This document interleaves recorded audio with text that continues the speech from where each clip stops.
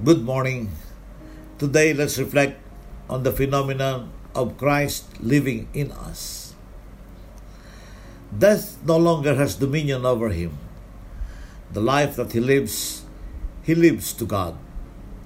Likewise, you also reckon yourselves to be dead indeed to sin, but alive to God.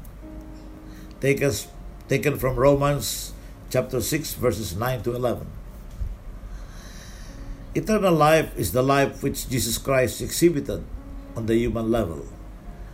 And it is the same life, not simply a copy of it, which is made evident in our mortal flesh when we are baptized and redeemed by Christ. Eternal life is not a gift from God. Eternal life is the gift of God.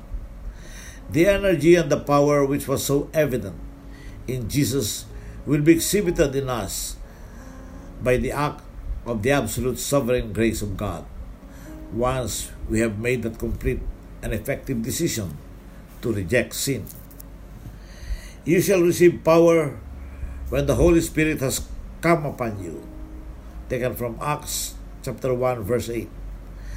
Not power as a gift from the Holy Spirit. The power is the Holy Spirit. That's something that He gives us. The life that was in Jesus becomes ours because of His cross, once we make the decision to be identified with Him. If it is difficult to get right with God, it is because we refuse to make this moral decision about sin. But once we do decide, the full life of God comes in immediately. Jesus came to give us an endless supply of life, that you may be filled with all the fullness of God. Taken from Ephesians chapter 3, verse 19. Eternal life has nothing to do with time.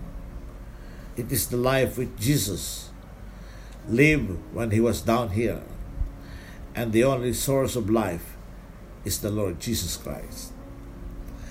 Even the weakest saint can experience the power of the deity of the Son of God when he is willing to let go. But any effort to hang on to the least bit of our own power will only diminish the life of Jesus in us. We have to keep letting go, and slowly but surely the great full life of God will invade us, penetrating every part of ourselves. Then Jesus will have complete and effective dominion in us, and people will take notice that Christ lives in us. Let us pray.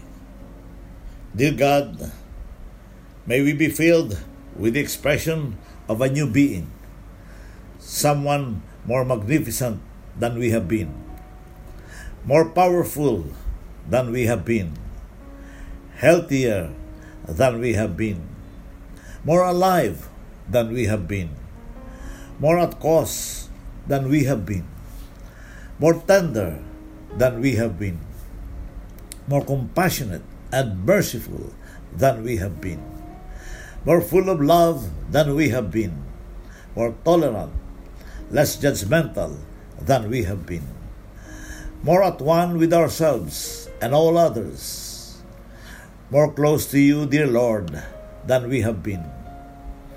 And may the people we encounter see you in us as we journey through life. Amen.